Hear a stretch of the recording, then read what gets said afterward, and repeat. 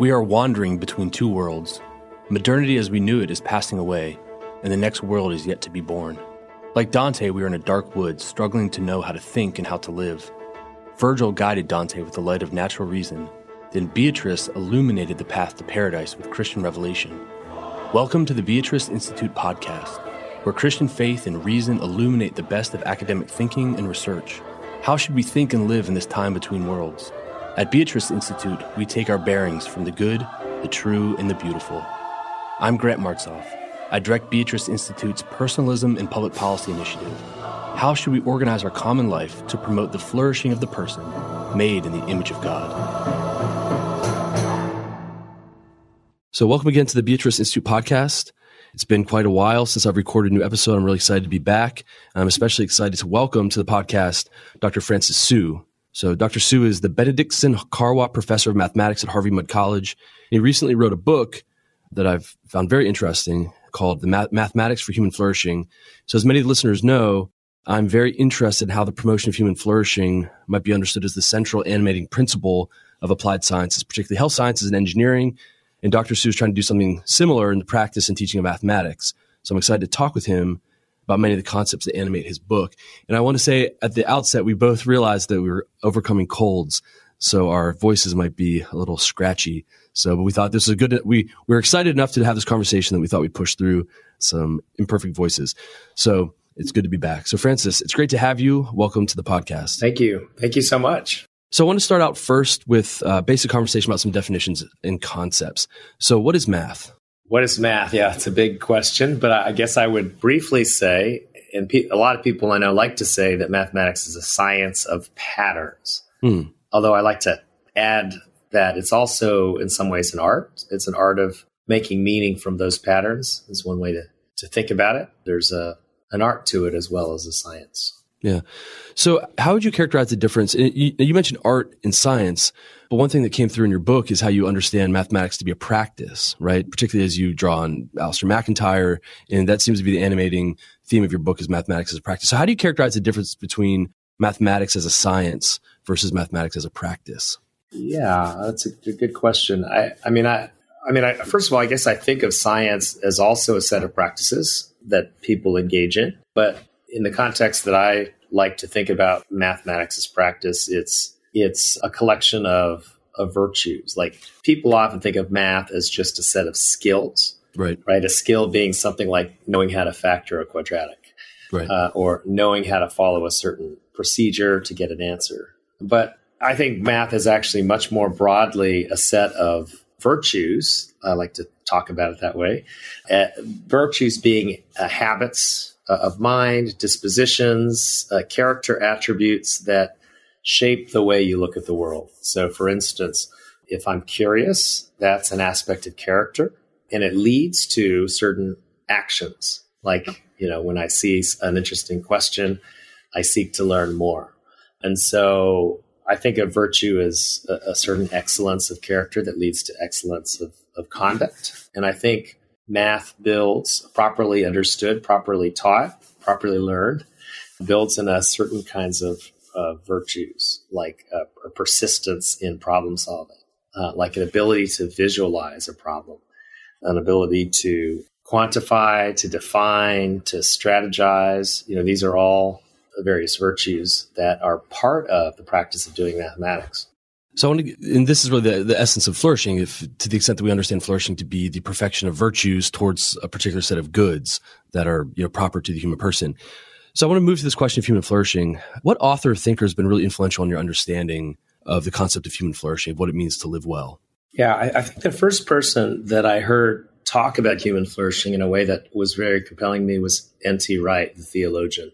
And I think Wright was talking about this in the context of animating. What does it mean to live in the world and to understand our purpose in the world as human beings who are spiritual and why are we here? And so I found that very compelling, and it in many ways began to be a frame that I began to understand how we should live in the world, and also how I should approach my own discipline, and that being mathematics. And of course, it's a big it's been a big theme for me to try to understand deeper questions for why I do what I do. And so I found that very captivating. So was it that listening to N.T. Wright that was the epiphanal moment, or was there something else that kind of sparked that connection between mathematics and the sense of a life well lived? Yeah, I guess it began with Wright, and since then I've heard many other people talk about this idea of human flourishing. I guess if I'd taken a philosophy class in college, I might have encountered this a lot sooner. But I do like that frame for understanding the big question, why. So I'm going to return to that question of pedagogy, particularly math. And, my where I'm located is health sciences, particularly in nursing school. And I think a lot about how we would think about pedagogy differently if we thought about both the flourishing student, the flourishing practitioner, but also, making these disciplines oriented towards the flourishing of others. But we'll return to this question of pedagogy in a second. So how did you choose those? Actually, I'll back up a little bit. Why did you choose to use the word desires rather than goods? Because those could arguably, the 13 desires that you talk about could also be described as goods. Oh yeah, I guess. I mean, I don't have a philosophical background, so I guess I just began with the place that I started thinking about this question, which is, why is it that some people gravitate towards mathematics and other people don't? Why is math a hobby for some people and not for others? And when I think about the hobbies that I have or that somebody might have, you wouldn't do something like a hobby unless it met some need that you have. Right. And so I began to ask the question, what are the basic human desires that we might have, such as a desire for beauty or a desire for truth or a desire for community, and how does math meet those desires? And so I guess I began thinking about this from that frame, thinking about desires. I hadn't thought about them as goods, but they are goods. They are things that, because we desire them and they're basic, I guess I could think about it that way as well.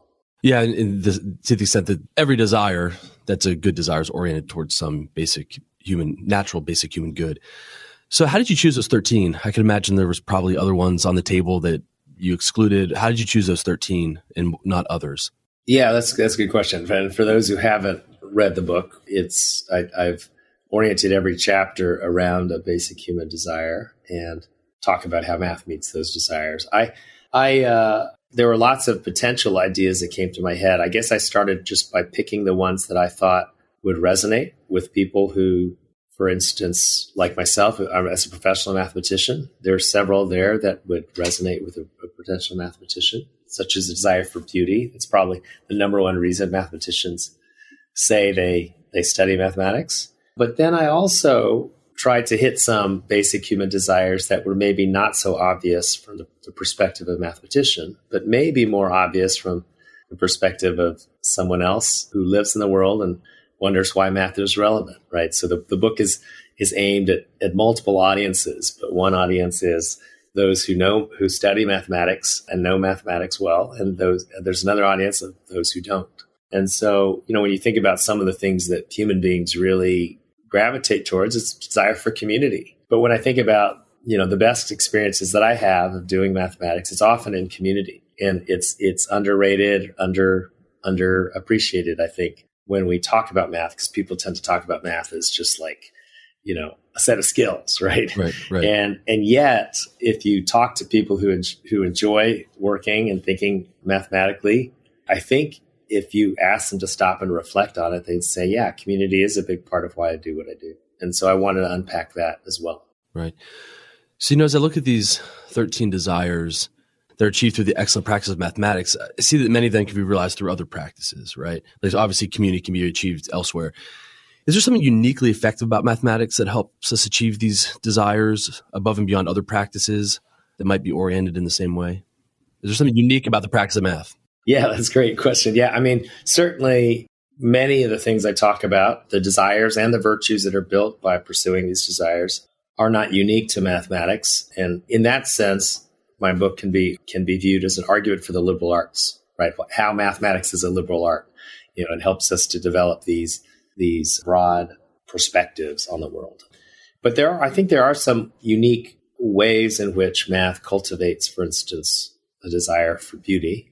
I think if you've ever encountered the beauty of reasoning I think that is probably a kind of beauty that is maybe unique to mathematics in the sense that, like, I think there are very few other disciplines where the act of reasoning itself is an experience of beauty. And if it appears anywhere else, I would call that mathematical, right? This is part of the way I think about mathematics is that, mathematics is good thinking, right? It's not good calculating, it's good thinking. I like to say anything a calculator can do isn't really math. It's arithmetic from my perspective is not really, okay, yes, it's math in the sense that, like, there are certain rules that the universe obeys, and arithmetic are some of them. But the joy and the wonder in calculation is to be found in the understanding, right? It's not just in the calculating.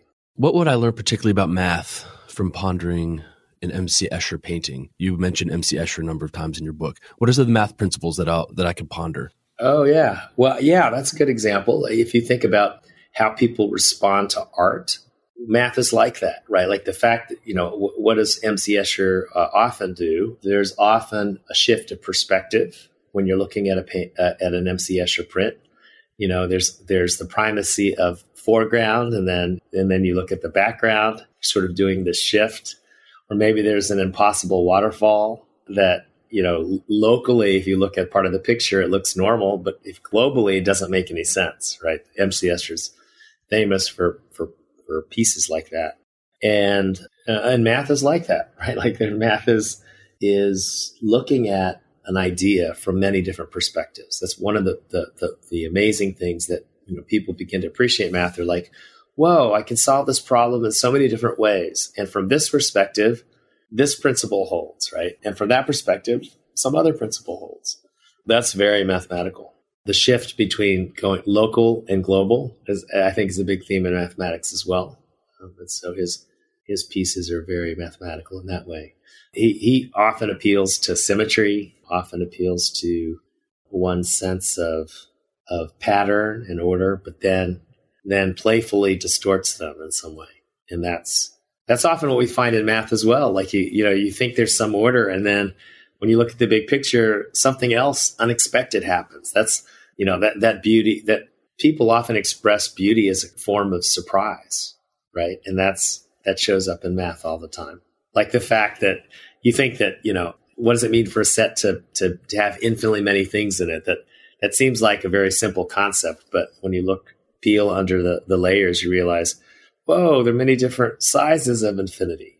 That's sort of an unexpected surprise. So what's your sort of arcane corner of mathematics that you study from a research perspective? And in maybe 3 sentences, what's beautiful or compelling or unexpected about this very sort of arcane corner that you study? Yeah. Let's see. It depends on who I'm talking to, how I frame it.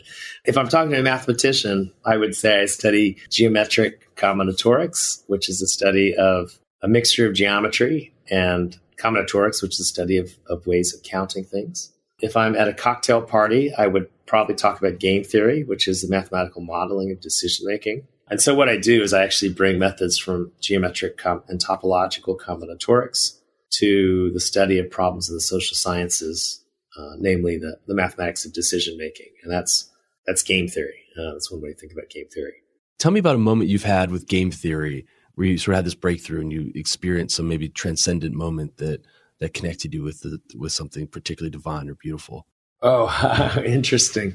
Well, I'll give you an example of something that I think is a beautiful result. It's not my result. John Nash, who many will recognize as a Nobel Prize winning, well, he's a mathematician, but he won a Nobel Prize in economics for proving that every game has an equilibrium. Now, what is a game is basically a set of players and strategies, and when players play strategies, it achieves some outcome. And we call a set of players and strategies an equilibrium when everybody's response to everyone else are the best possible in some sense. It's called an equilibrium. And it's called that because, what Nash proposed is that games will naturally be found in equilibrium when people, play a game long enough, they begin to realize what the best responses are to others. Okay. So that's some fact, okay, that Nash proved. But the amazing thing is that Nash brought an idea from geometry and topology. Topology is a study of continuity. It's one way to think about it. Nash brought an amazing idea. See if I can explain it.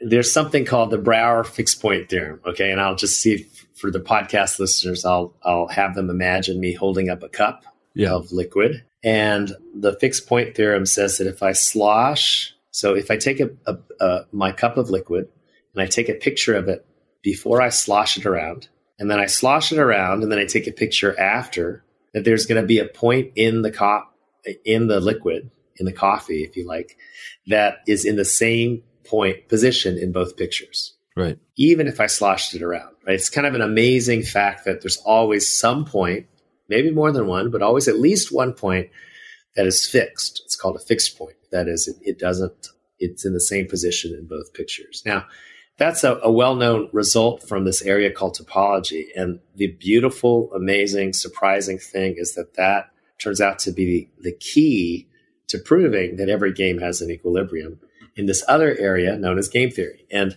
for that, Nash won a Nobel Prize. Right. And why? Because it's sort of an unexpected result that comes from a surprising and beautiful theorem in another field of mathematics. So that's another thing that's beautiful about it, is it makes unexpected connections between things you thought were disconnected. And that connects to our feelings of transcendence, right? Like when you have an idea or you have an experience that's transcendent, it's often because you feel like somehow strangely connected to the universe in some sense, right? It's seeing connections that you would never believed was possible. So I'm glad you bring up John Nash, because I have another set of questions that have emerged.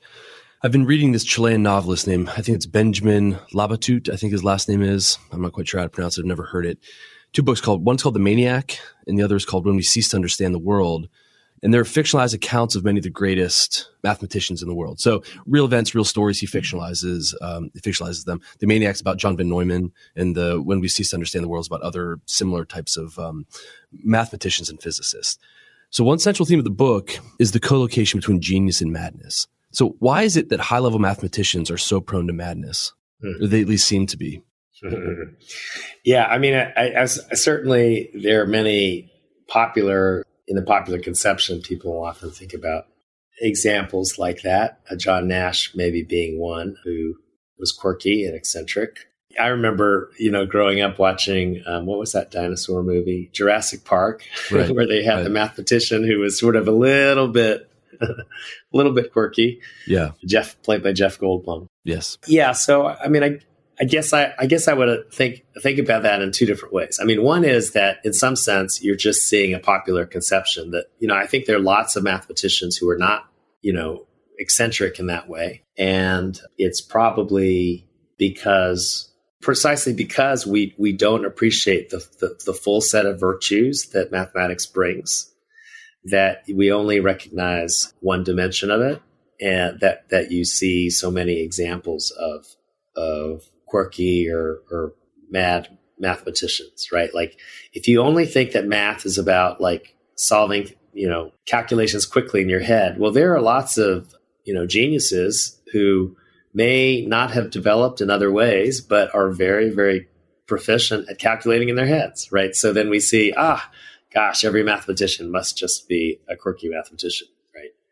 But so I would say that, in one sense, I think we need to recognize more ways that people can be mathematical. And when we do that, I think it would necessarily make that association. That being said, mathematics more narrowly defined, when you see, examples of quirky, mad mathematicians, there is something that is attractive, right? That even people who have not had a chance to fully develop in other ways, the fact that they would gravitate to mathematics is a form of, I guess, of comfort, solace. I'm not sure if that's the right way to put it, that they can see and appreciate aspects of the world that we can't see is a wonderful thing for them and for us. So this is a similar, but a little bit different question. Are there particularly pernicious vices that mathematicians are especially prone to when they don't practice mathematics well? Because you talk a lot about the virtues that are associated with doing math well. Are there particular vices that, I don't want you to call out your colleagues or anything, but are there any vices that maybe mathematicians are particularly prone to? Yeah, I mean, some of the vices that any vice can often be found in conjunction with some virtue, but maybe an overemphasis on certain practices could lead one astray. I mean, so an example might be the fact that math allows us to clearly define things, to talk about what we mean with precision. I think could, in some ways be so overdeveloped that we're prone to try to over quantify things that shouldn't be quantified. Right. Like, if to say that I love another person is an important, valuable, meaningful concept, but I wouldn't want to define it, over-define it in a sense that makes it more limiting. Yeah. As I was watching, I don't know if you've seen Oppenheimer, the Christopher Nolan movie, but there's a sense in there in which I wonder if the folks at the Manhattan Project were overwhelmed by sort of curiositas, like this disordered curiosity that drove them to look into something so deeply that maybe they should not have been peering into, if that makes sense. And I wonder if that might be operative in that as well within sort of very, very high level mathematics. Yeah, that's a great question. I haven't seen Oppenheimer and I should, but I mean, it also brings to mind a lot of the new technologies that are very mathematical and are shaping our lives today. Artificial intelligence, to some extent, also social media, right? That's part of the whole mathematical computing revolution. That's using algorithms to feed us things that we desire. But we've seen that if you only get fed things that you desire, that it leads to overindulgence, polarization, and that's not necessarily good for us. If I wanted to be a math explorer, given sort of the limitations of my time and in my station in life as a father and a husband, where would you suggest I start? Yeah, it's a great question. I mean, I can think of a few ways. There are probably many more, but one is if you're a parent, what parent doesn't enjoy watching their kids learn and pick up new ideas? I would say engaging in the playfulness that your kids have about life and the world, and especially about reasoning, is a good way to begin being a math explorer, especially when it comes to numbers. And teaching our kids to flexibly use numbers, I think is a place where we can ourselves begin to see the delight and wonder of reasoning. For others, it might be picking up popular math books, not textbooks, but books about math and the popular imagination. And that's another way, which I think what we really need actually are people who have some idea of how math actually shapes the way we live and could shape the way we live. And these popular accounts are a good way to do it without getting into the technical weeds. Once you see some of that, you might actually be motivated to learn more. So I'm struck in your book by the fact that mathematics is, in a very special way, a glimpse into the divine, right? Does studying math make it easier or harder to believe in God? Well, there are many ways in which mathematics and the pursuit of the divine are similar. Like, people often refer to math using language that sounds almost like spiritual language, right? Like the famous mathematician Paul Erdős, who was actually kind of anti-religious, still liked to talk about math as the best mathematical proofs were written in a book. That got only let's see, how did he put it? That there's a book in which all the most beautiful proofs of mathematics are kept, right? God's book, in some sense. He wasn't even, a believer by any stretch of the imagination. But so people often have this sense of reverence and awe. When you see a beautiful mathematical idea, you have this transcendent feeling, right? So there's lots of connections. And so, from that perspective,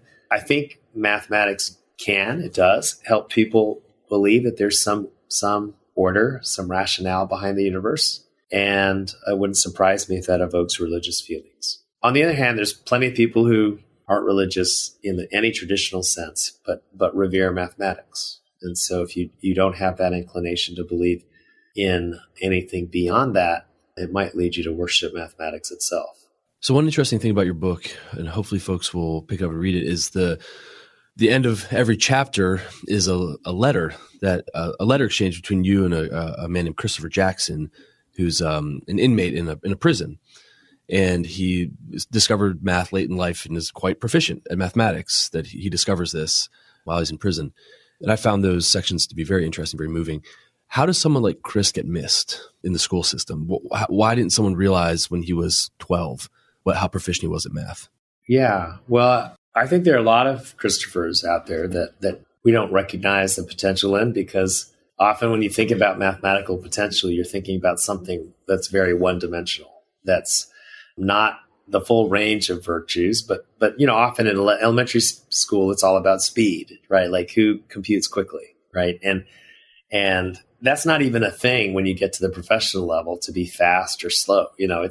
It's amazing to me that people get that idea. But why do they get that idea? Because our assessments, our homeworks, they're all worksheets, right? And there's, filled with computation problems, but maybe not filled with joy and wonder as much. So I think it's easy to miss students who are proficient in other mathematical virtues, ones that might be, in fact, more important: being creative, being curious, being persistent in problem solving, being able to visualize, being able to abstract, right? And these are hard. The reason it's hard to miss these it's easy to miss these is that they're hard to measure. Right. It's easy to tell if you can, solve 20 problems that are computational problems. It's hard to actually assess whether somebody's creative.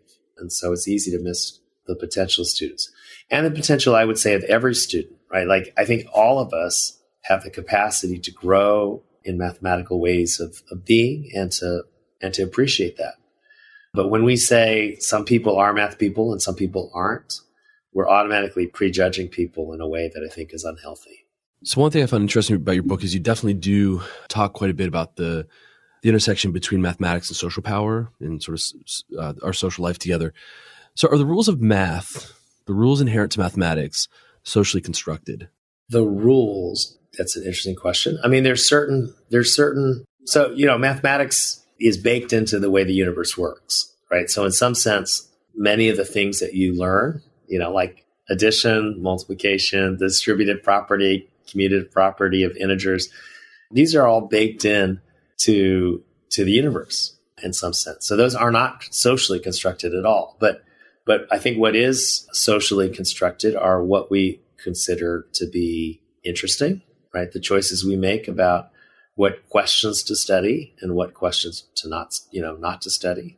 I think when you get to more abstract layers and levels of mathematics, it's maybe less clear what the important properties are to focus on.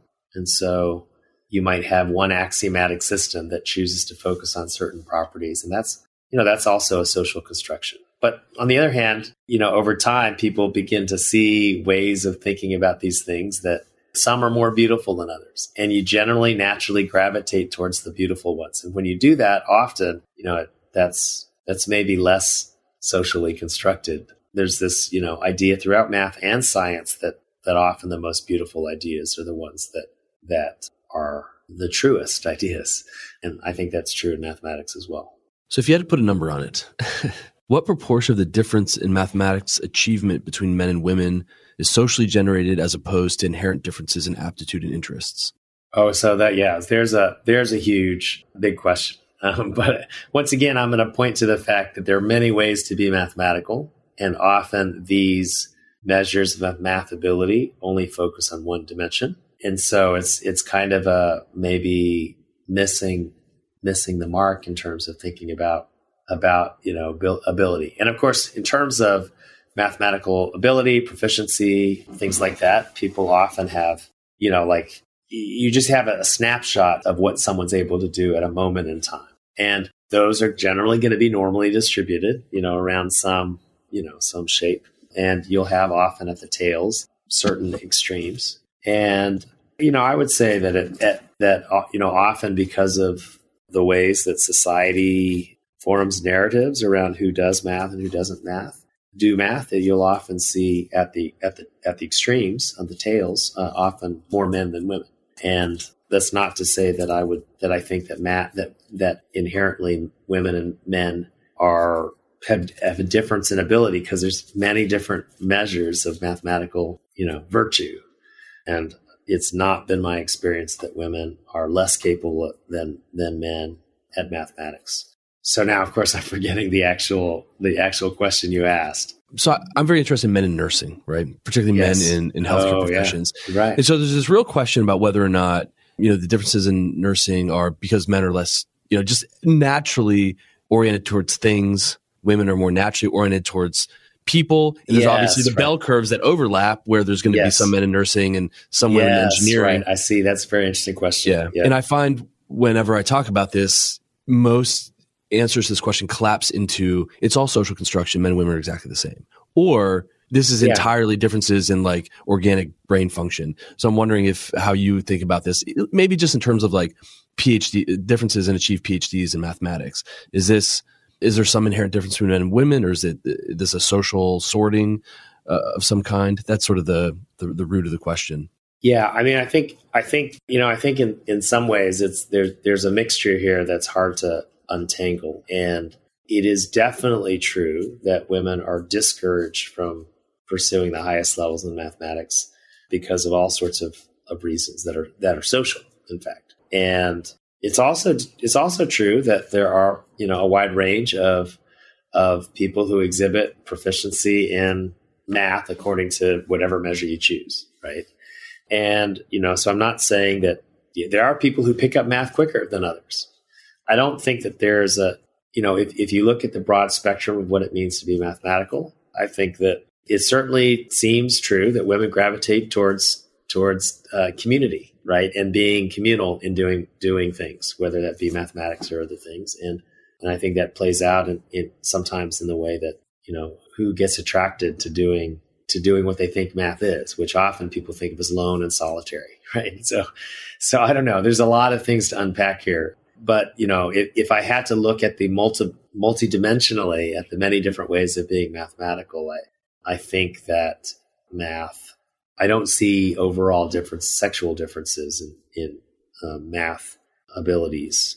So I want to talk a little bit about pedagogy. You seem like you really like teaching, at least I got that from the book, that you seem to really have a passion for teaching. So how has being located at Harvey Mudd influenced your understanding of flourishing in mathematics? It seems like a pretty special place.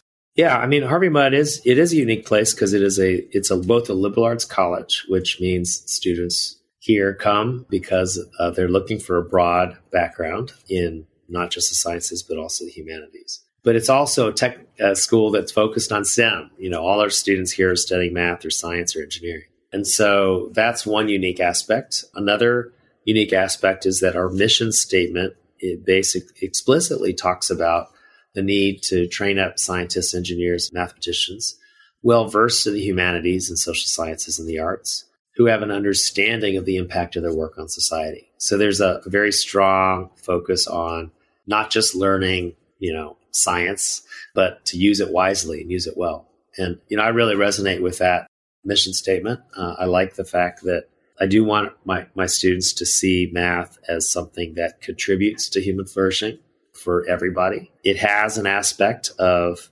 wonder and joy. But, when you see something that's wonderful and joyful, you naturally want to share it with other people, right? Like you should naturally want to share it with other people. And so it's not just for my own sake that I should be doing math or science. It certainly should have some aspect of contributing to the flourishing of others. And I resonate with that. So in what ways do grades get in the way of excellence in mathematics?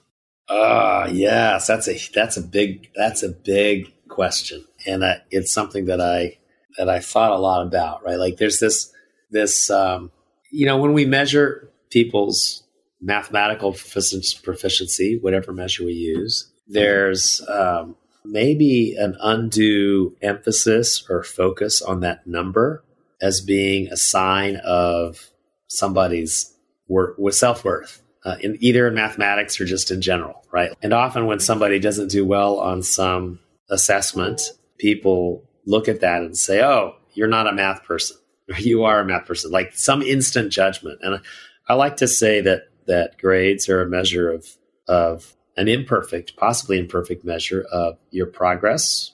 It's a snapshot in time, but it doesn't reveal your trajectory. And I guess because of the undue emphasis on people have on grades, I hope that people would relax a little bit about what a grade actually measures, right? It's a snapshot.